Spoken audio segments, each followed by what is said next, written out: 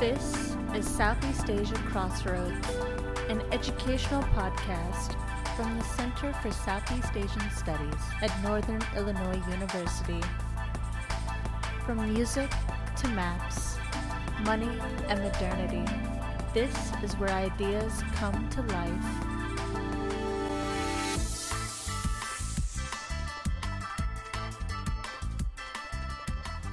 Well, welcome to another edition of Southeast Asia Crossroads. I'm your host, Eric Jones, and with me in studio is a very special guest and friend and colleague, Dr. Judy Ledgerwood. Welcome, Judy.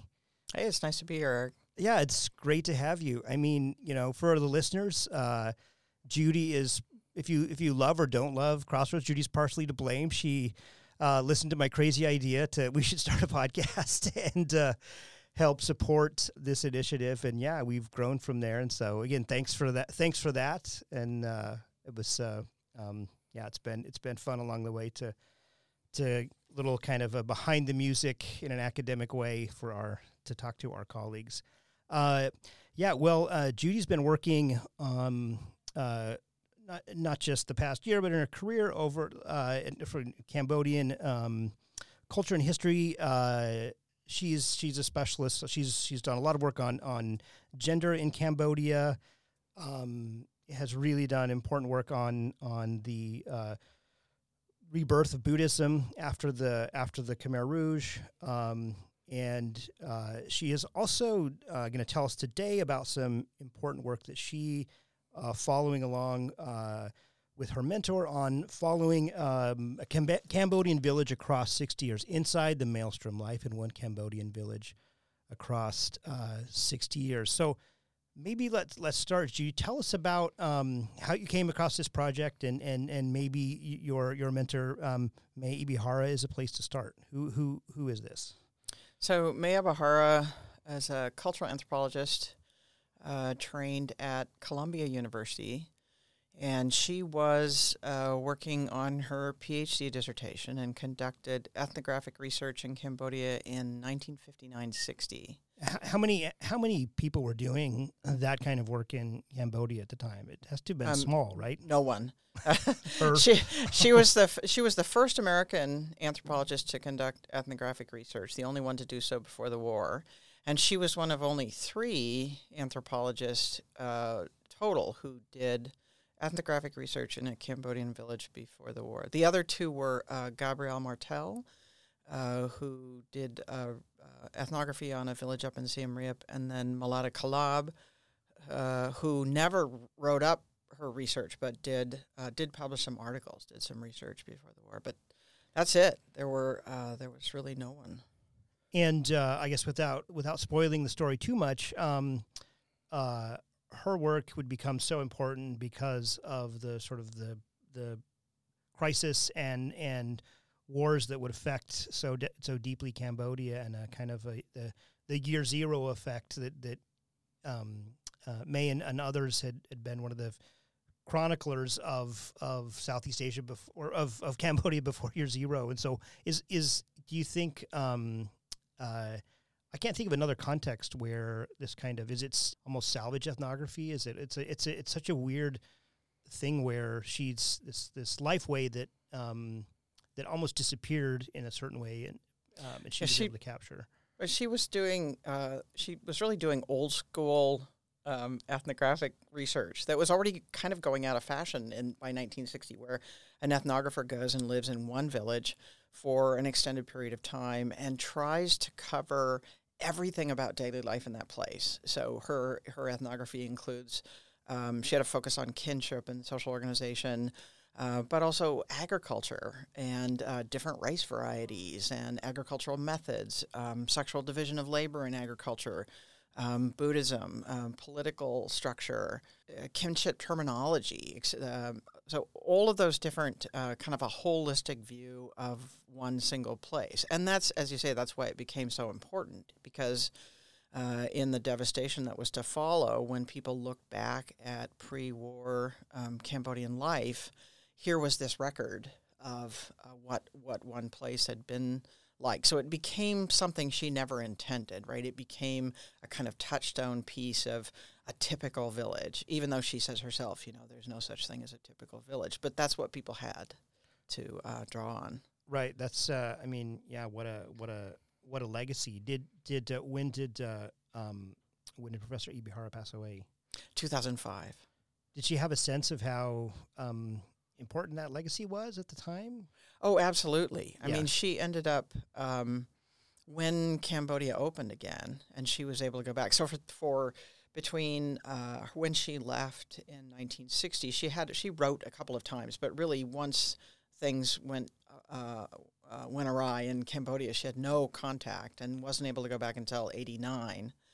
And then when the country opened up again and some of us younger scholars were able to go, she really became a mentor for us, myself, but other people like John Marston and Tony Shapiro, and that we relied on her guidance for getting our own work started. And what we're talking about we're talking about Cambodia, but we're really talking about the village of Svai. Is that now? Give us a kind of a context. Where is this? What kind of a place was this when Mai and then later you and Mai were there? Right. So Svai, at the time that May did her, Dr. Ebahara, I call her May, did her original research in 1959-60, it was 30 kilometers south of the southern border of the city of Phnom Penh. And lots of uninterrupted rice paddy. Paddy, yes. Yeah. and the city has continued to expand ever since and is almost now, it's only 2 kilometers away. But in 1959-60, it was primarily a rice agriculture village, self-sufficient rice agriculture. They produced most of what they needed. And there was some wage labor, but it was primarily in the dry season when men had fewer agricultural tasks. They would go into the city and ride cyclo, pedicab drivers, or maybe work in construction. But otherwise, most that people was considered were rice kind growers. of off-season, short-term work. But the main work was agricultural. Yes, they referred to themselves as Nesrai, so people of the rice fields. Okay, so their identity was there. Svai means mango. It means mango. Right? Were there mango groves there? There are some mango trees there, but there's a story. That there was a king who was traveling out through the countryside, and he stopped to rest in the shade of a mango tree in the village, and that's how it took the name. Nice.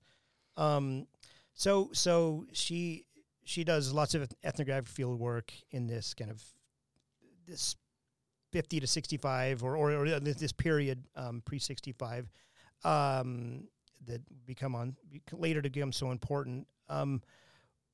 What is happening? I mean, some of our listeners might know, 1965 might spark some question marks in Indochina. Of course, the U.S. involvement in Vietnam is expanding.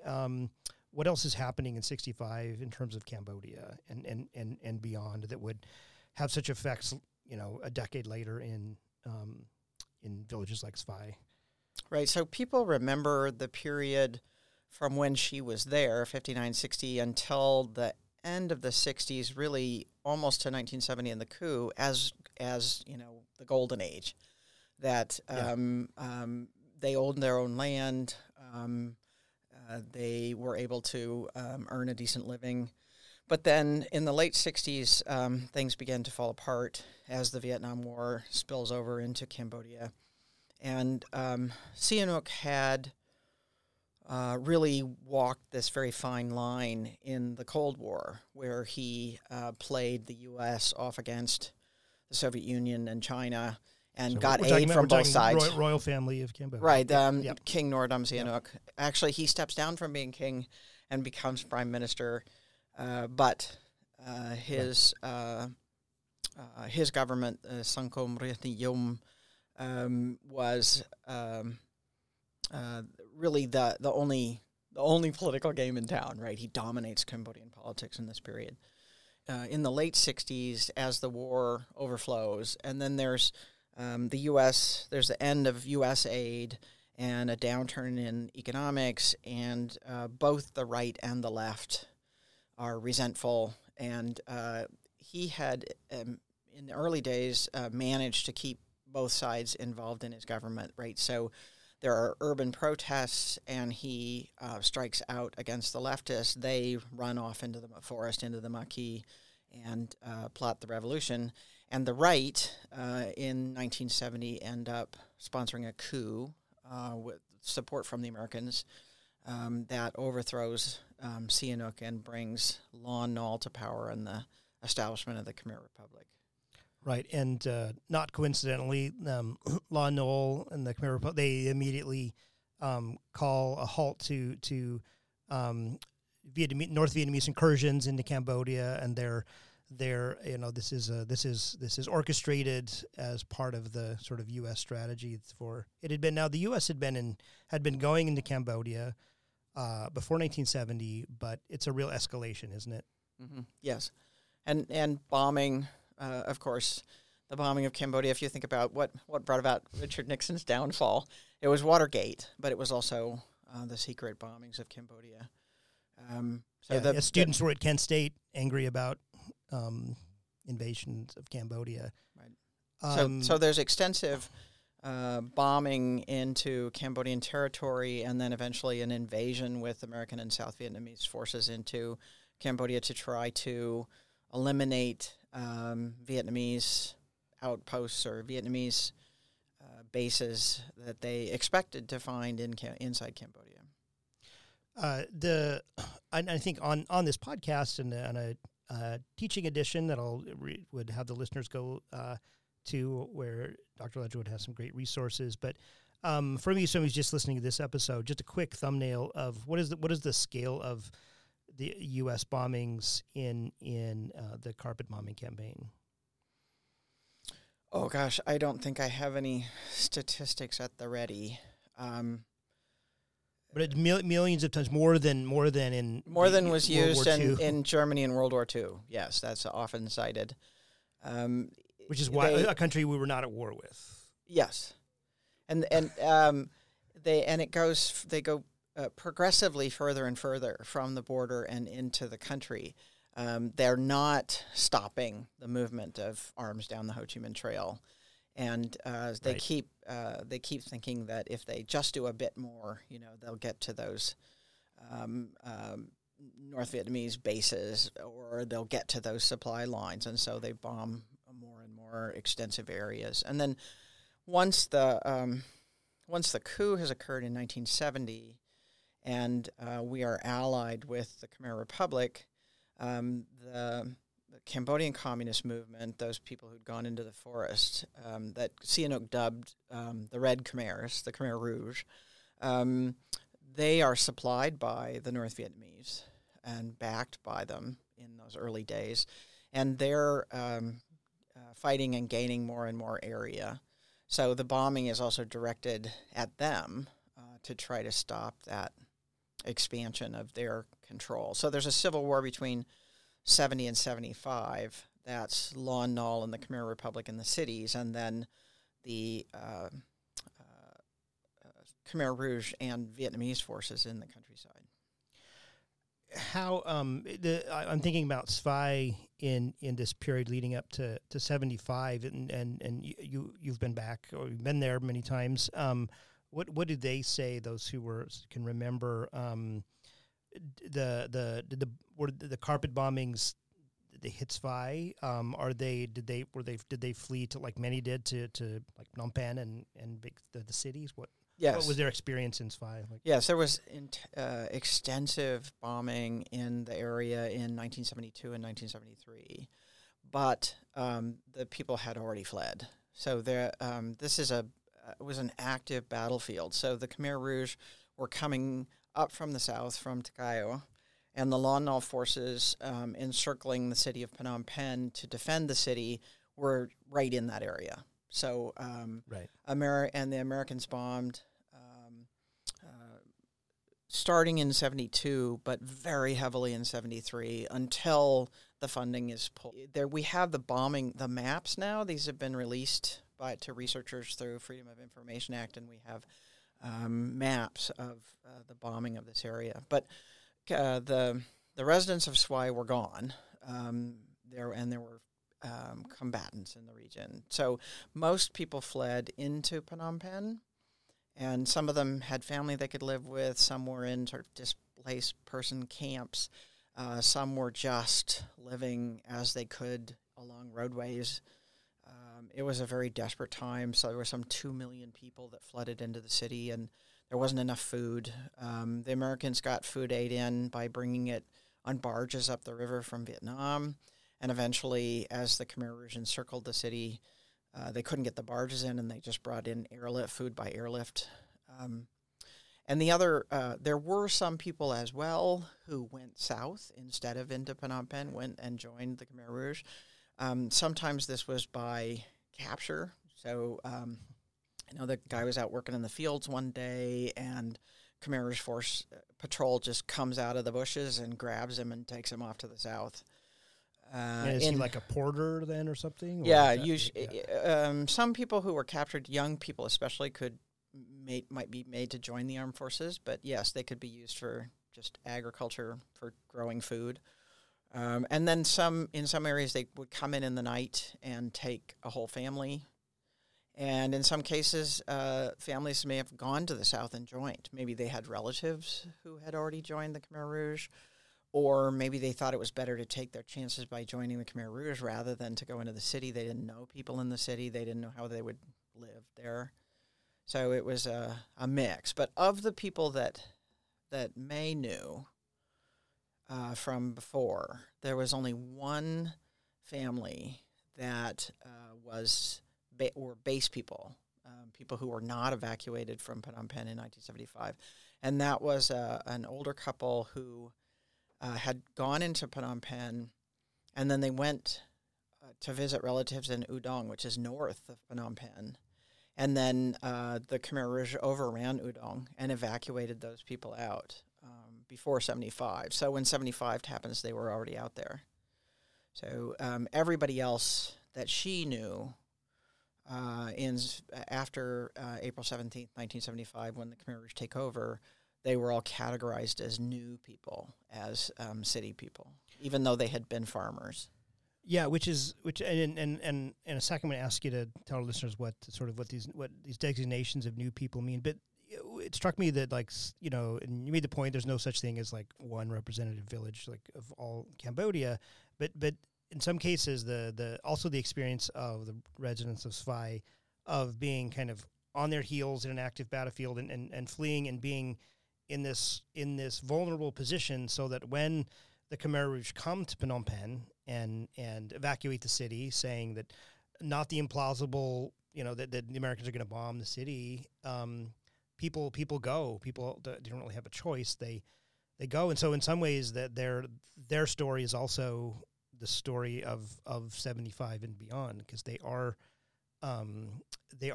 displaced by the turmoil that's happening, and then they get pushed on. So what are the new people, and why is it kind of odd that the villages of Svai aren't considered sort of good, original kind of farm people? Right. So because they fled into the city rather than going south to join the revolution, they are considered traitors to the revolution. So everybody, so the Khmer Rouge take over April 17th, 1975. They evacuate the city.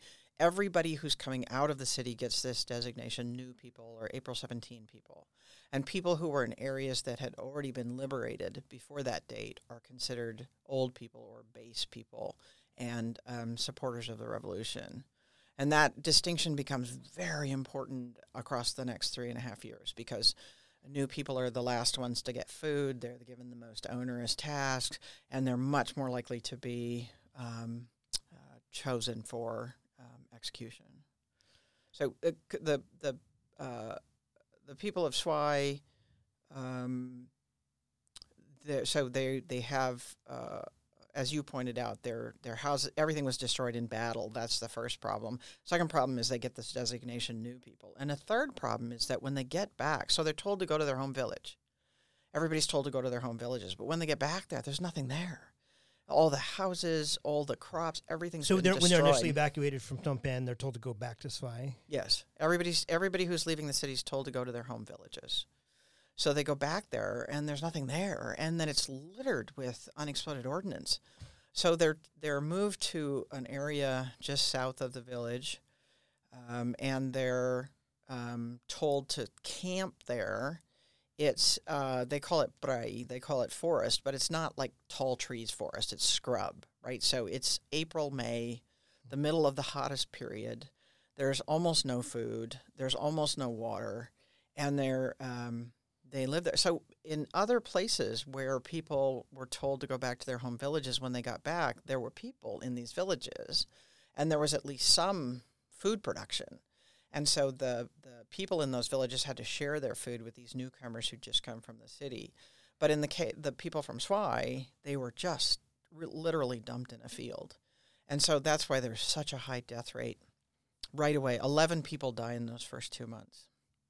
What are the demographics of Svai? How big of a place was May looking at in her time? Right, so she focused on West Svai Hamlet, the western part of a larger village, and there were 159 people in 30 households. Okay, and some people died because of the war and because of old age and so on, so that of the people she knew, there were 139 people in that group that were still alive on April 17th, 1975.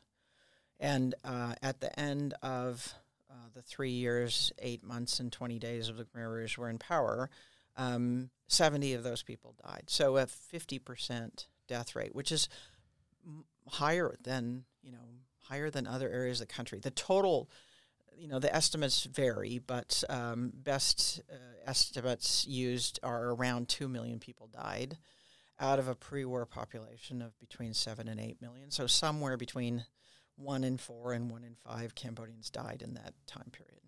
And so the rate for Svai is definitely higher. Yeah, that gives maybe a flavor, and the rates are like a fourth of Cambodians are dying in the Democratic Kampuchea.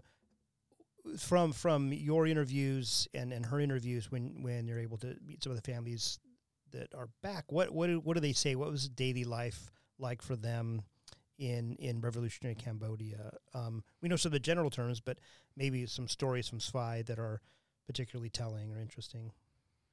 Right. So after they were living in this field for a while, they were finally allowed to move back into Svai, and they were divided up into work teams based on age and sex. Eventually, there was communal dining, so you were not allowed to cook or eat food on your own. You had to eat in this communal dining area, just what you were given.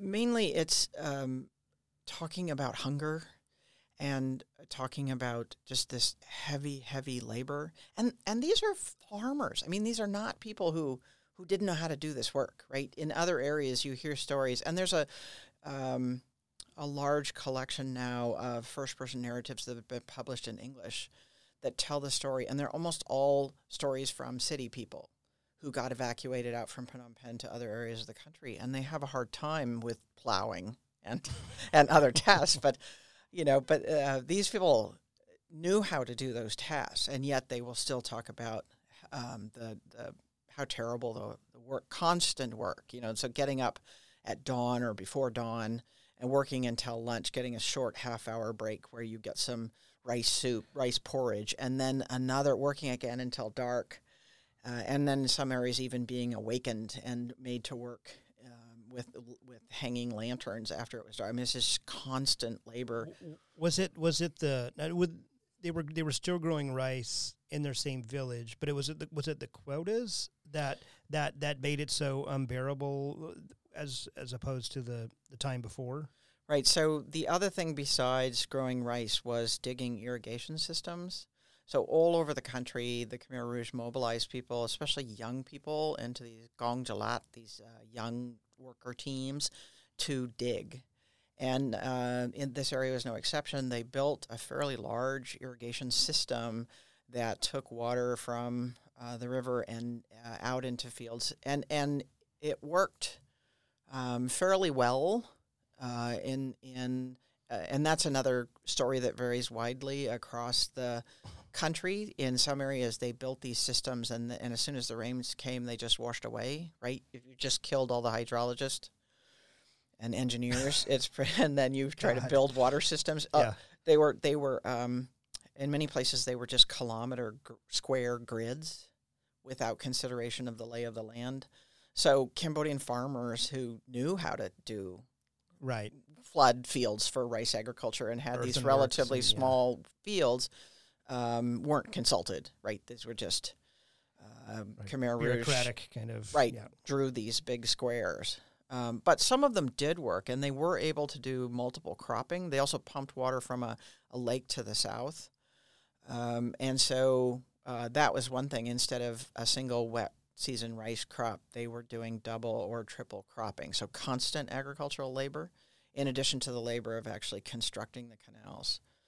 And then there was not enough food. So they were producing more rice. And this is something that appears constantly in the narratives, right? If you listen to people's individual stories, they'll say, I don't know where the rice went.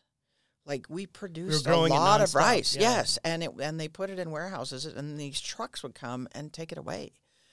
And so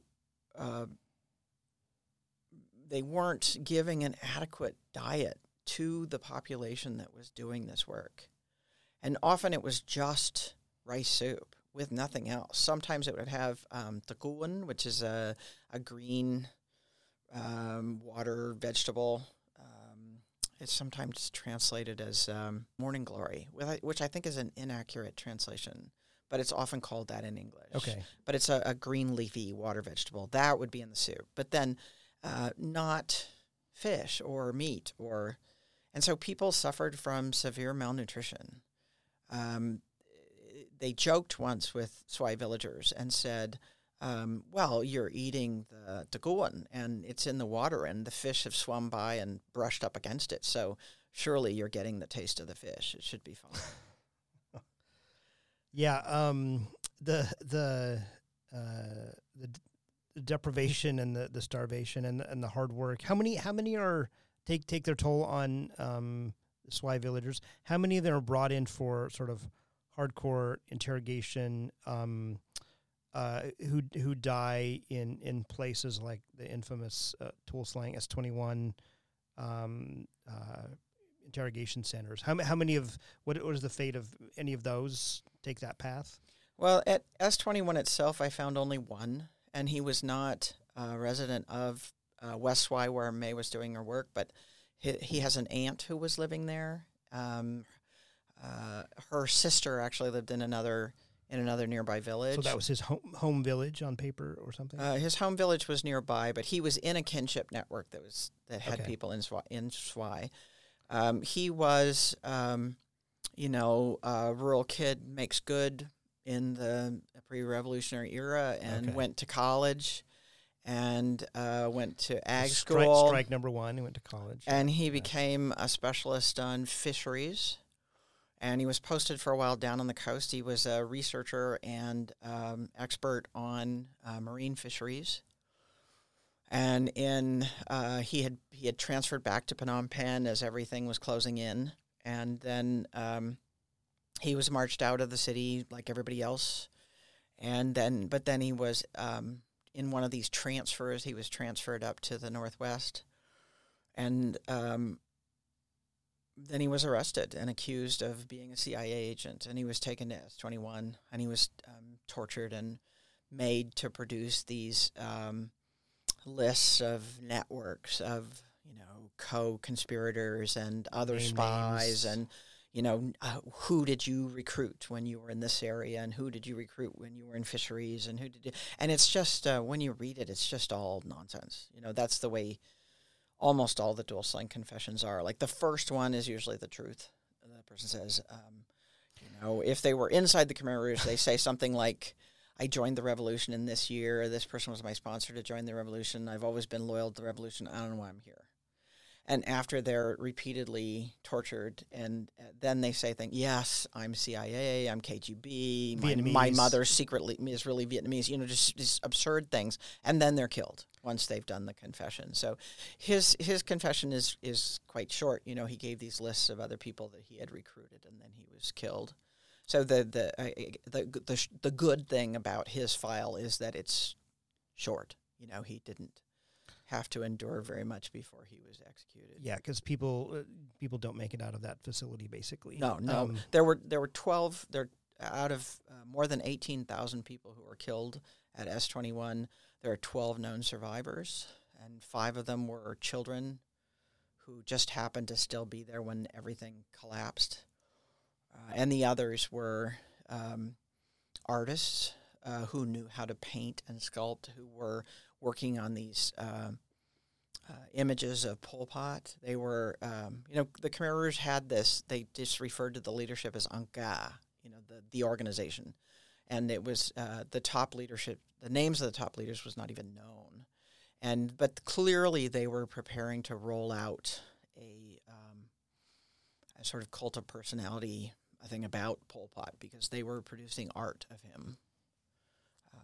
But to go back to, there's another part to that story, and that is that on the local level, there was also an facility, this security facility. In Svai? Just south of Svai, but covering that area. And most people who went in there didn't come out. There was one woman from Svai who was arrested and held there, who survived and was released. But she's a person who really could never tell her story. It's like every time she tried to tell the story, she just couldn't do it. Yeah, I can't imagine. But the people who several of the people who were executed. So besides people just starving to death and dying of overwork and illness, people who were actually executed included husbands of Swai women. So several Swai women had married urban men who had worked in the Lon Nol government or had other higher status jobs in the city. One woman had married a high-ranking policeman. And so those people were marked and killed. The Khmer Rouge last, what's the exact number? You said 4 years? 3 years, 3 years, 8 months, and 20 days. But that's from April 17th, 1975 until January 7th, which is the Liberation Day of Phnom Penh. And several of the Swai interviewees point out that they were up in the Northwest and that it took months beyond that before they were liberated. So 4 years, roughly 4 years. And the sort of the Vietnamese helped topple the Khmer Rouge, and then the People's Republic of Kampuchea is formed in sort of a puppet government. How did the Svai villagers describe this period versus Democratic Kampuchea? Well, they made a point to say how grateful they were to the Vietnamese for having been saved, and they very vivid descriptions of right at the end. They get up one morning. They can see flashes of fighting. They know there's fighting in the capital, right? And they get up in the morning, and the Khmer's are gone. And the so local people, armed army, the Khmer's cadre that had been their overlords for those previous 4 years are gone, and so they run out in the fields and start harvesting rice so they can eat it. This is their first reaction, and then the Khmer's come back and try, and they're not the people who had been with them, their army, and they start to march them to the south. They're going to, because all over the country, as the Vietnamese advance, the Khmer Rouge are retreating, but they're taking civilians with them so they can use them as labor. So they start to march them off to the south, and the Vietnamese are in pursuit. And so what the Khmer Rouge do is they take the civilians and they put them behind them, so that if the Vietnamese attack, they have to shoot these civilians first. And as soon as the Vietnamese overrun these positions where there are civilians, the first thing the Vietnamese do is put the civilians behind them.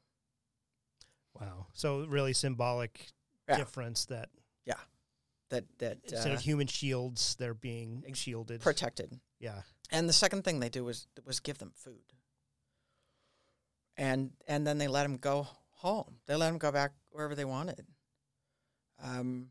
So the description of that, when they got, there's a lake, there was a big lake to the south. When they got to the shore of the lake, the civilians had all been released or had been freed by then. And so the Vietnamese cornered this group of Khmer Rouge up against the lake and killed them. If they couldn't swim, wow, they killed them. So they were prevented from having been dragged off. Some Swy survivors who had been moved up to the northwest were marched up into the mountains and did labor for the Khmer Rouge for another several months. Wow, Porters and right. Yeah, I mean it's fascinating. I mean we know the broad brushstrokes of the kind of the political and military history, but it's these human stories of what life was like for them when those larger political events unravel that I think are so important. The historian in me is thinking like future historians are going to think you and your colleagues and the villagers who set down their oral histories. So when do you and May come back to Swy? Not until 1989, so 10 years after liberation. So during the People's Republic of Kampuchea from 79 to 89, the country is still very much closed to Westerners. There are Russians there, and there's aid coming in from the Eastern Bloc. But once the negotiations start that will eventually lead to the Paris Peace Agreement of 1991, so 88, 89, 90, then it begins to open just a bit. I finished my PhD in the fall of 89, September. I defended in early September of 89, and I was in Phnom Penh by the end of September of 89. The Vietnamese troops withdrew in September. Wow. So, as soon as I could get in, I went. When did May go back? Did she? I had actually been able to get to the village before she did. We were on a trip that was going down to visit Kien Swy, which is a little kind of tourist place south of the city, and was able to convince the to swing by Ministry of Foreign Affairs people who were our minders that we should swing by, and just only stopped there for a few minutes, but went into this village and said, do you know Maya Bahara? Is this Swy? Is this? And found people who said, yeah, of course, we know her. And, wow. And this one woman sort of chased after us and said, tell her that my children died. Tell her 4 of my children died. It was just heart-wrenching. So I was able to take the news back to her that at least some people had survived. And then it was this spring of 89, I think, when she went for the first time. And it was a very short visit. She was there with an SSRC delegation, but she was able to meet several people. And then in 1990 and 1991 in the summers, she and I went and did more extended research, and then went back in 94 and 96. So obviously there's a dramatic change in everything in Cambodia in that period. through the lens of SFI, what are some of the changes that I guess bring us up to 2021? What are some of the how has daily life evolved for them in this period post 93 for the villagers? Well, the biggest thing is there's peace. So men weren't being conscripted to go off to fight in war, and you could begin to get the rebuilding of infrastructure. You got Western money coming in. There was aid that rebuilt roads and bridges and things like that. During UNTAC, there was demining. SWI had already been largely demined, but there were other areas of the country where that was ongoing.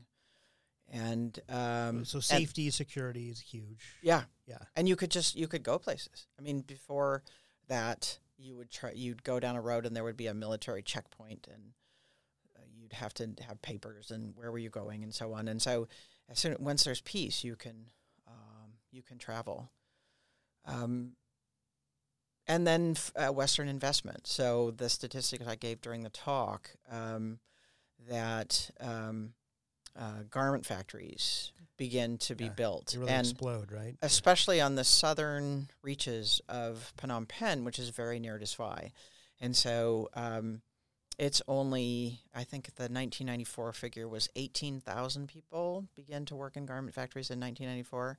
And then in 2017, there were 700,000 people working in garment factories. So that urban sprawl pushes towards SFI. Yes. And is it attractive to many of the residents there? Yes, it's it's mostly young women go to work in the garment factories in the 90s, and it's life-changing because, again, as I said in the talk, if you are a young woman from SFI and you're going to work in the garment factory, there's these trucks that come through the villages nearby and pick them up early in the morning, still dark, 6 o'clock in the morning, still dark. You go work, and the trucks bring you back 10 hours later, 12 hours later. It's dark when you get back after 7 at night. And but you live at home. So you don't have to pay for housing, and you don't have to pay for rice. Your family's growing rice. So whatever you earn in the factories, you get to contribute to the income of your family. So people bought pumps, and they bought mechanized walk-behind plows, and they bought additional fertilizer. So they were really able to increase their agricultural yields because of through that supplemental urban labor. Yeah. So there was a guy who I was talking to one day, and he turned around, he pointed out towards his rice field, and it just looked great. Like the rice was really heavy when it begins to bend over, with the heavy stalks of the seeds at the top. So fertile, yeah. And he said, that's because of my daughters. He had 2 daughters working in the garment factories, and he said, it's because I can put fertilizer, it's because I can buy these varieties that I'm going to get this rice yield. But he said, I worry about them every day. I watch for the trucks to come to know that they're coming back safely. Is the generationally, and I mean, this from where you grew up, I do as well. The agricultural labor, the pool is heavy away from that into other fields, to other areas, and into urban spaces, and other ways of making a living. Is that rapidly changing? Like SFI, are they going to move out of? Are they going to want to come back? And the children who are working in garment factories, are they going to want to come retire and have work the fields while their kids go do that, or are they going to end up in the city? Yeah, so this is something that's very different from the way the pattern worked in Thailand. So in Thailand, where there was this factories much earlier in the 70s and 80s, young women would go to work in the factories in the cities for maybe when they were 18 until they were 25 or so. There was just a period, and then they would go back to the countryside. But what was happening at the same time was that development was happening in the countryside, right? So when they went back to their rural village, there was electricity, and they could buy a motorbike, and their dad bought a pickup truck, and everything.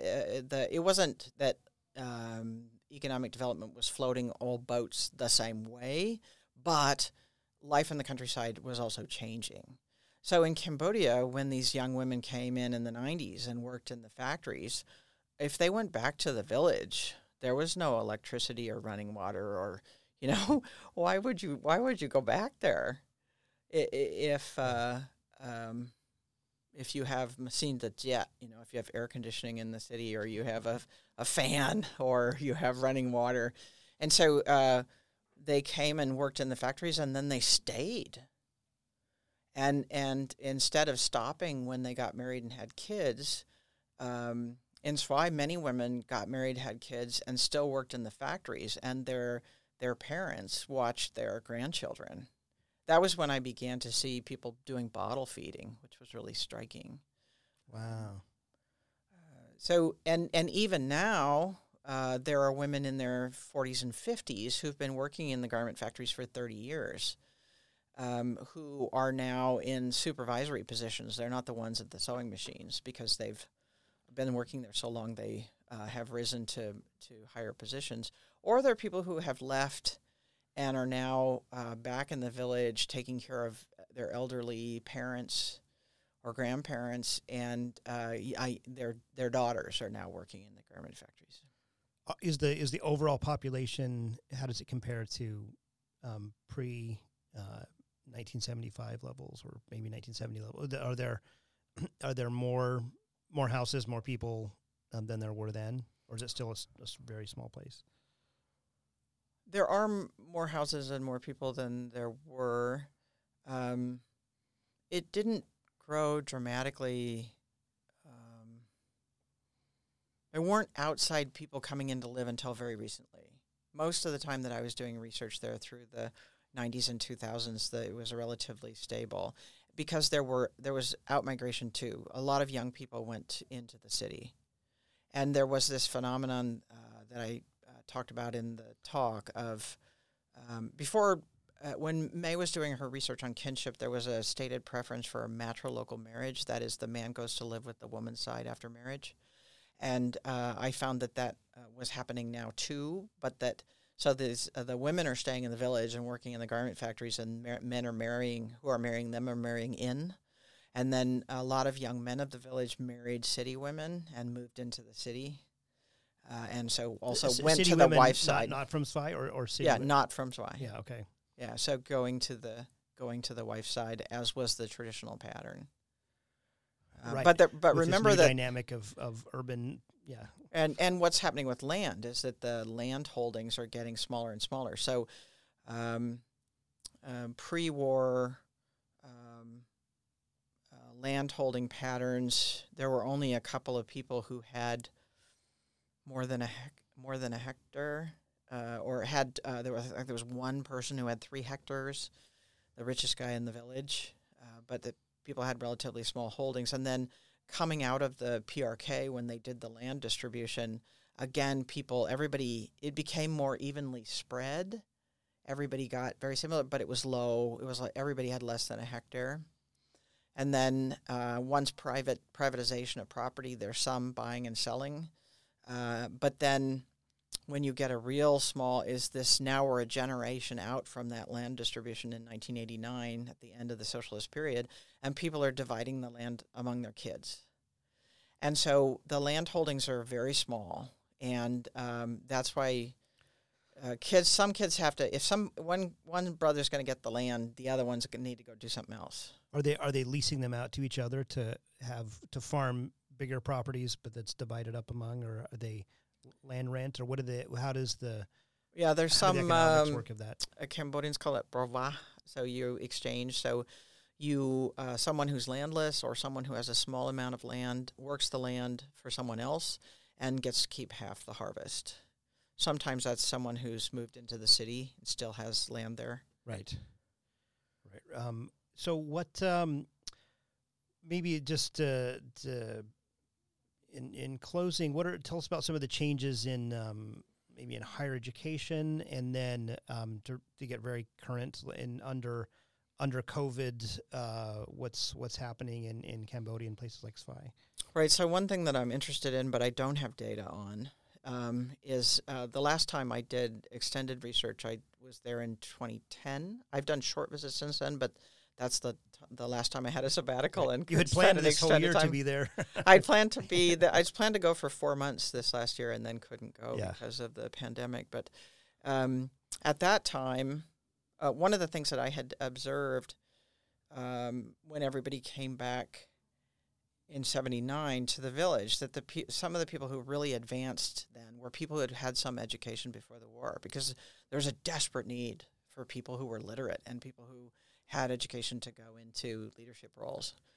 And then the school system got rebuilt in a rudimentary way in the 80s and in the 90s. But then there's this explosion in private universities in the 2000s. And so that's why people send their kids to They want them to have that. Private universities, yes, they want them to have that. And so the question is now, if they were in college in 2010, now we're 11 years out from that, where are they? And so that was one of the research questions that I had hoped to do and didn't have a chance to do.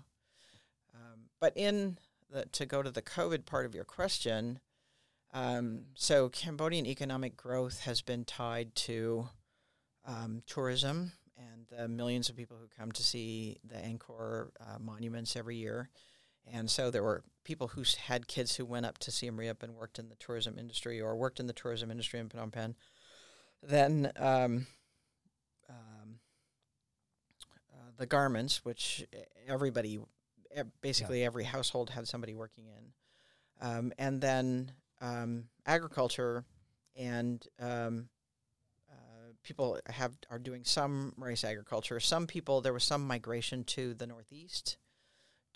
As they were logging up there, people moved into that area from all over Cambodia to set up plantations, rubber plantations, pepper plantations, and then just very recently in the Svai area, but more from up in the northwest, migration to Thailand for work and sending back remittances.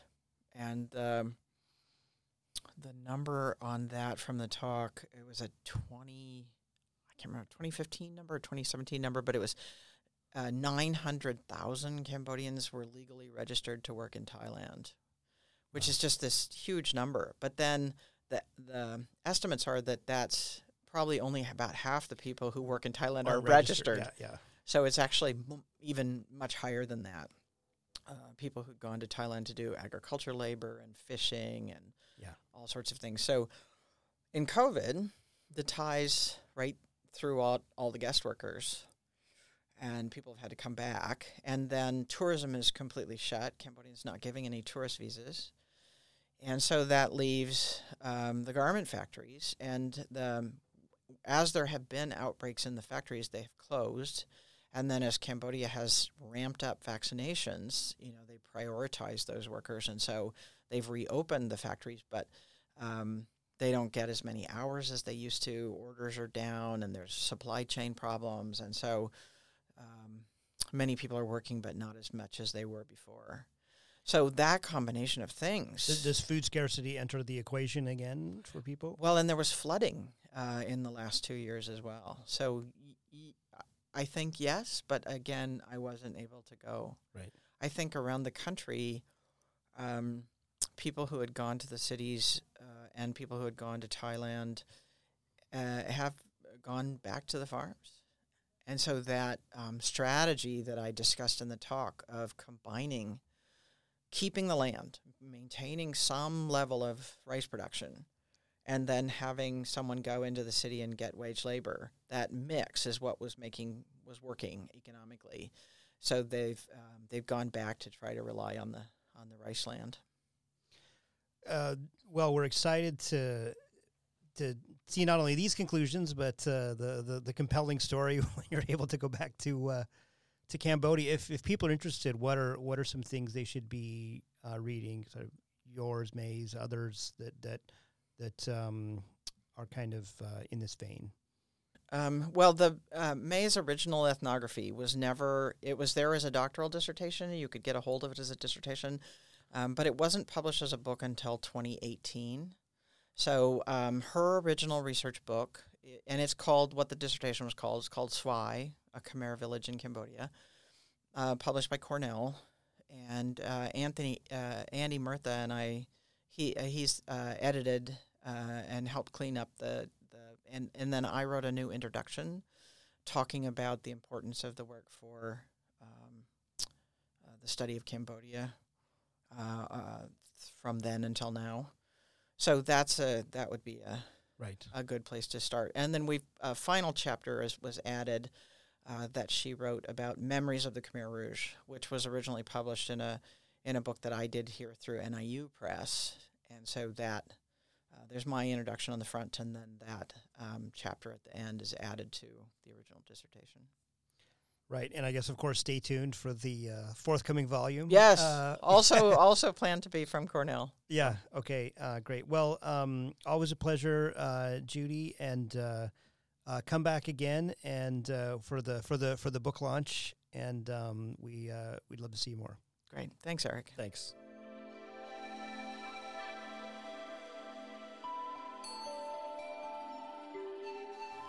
Thank you for joining us on this episode of Southeast Asia Crossroads.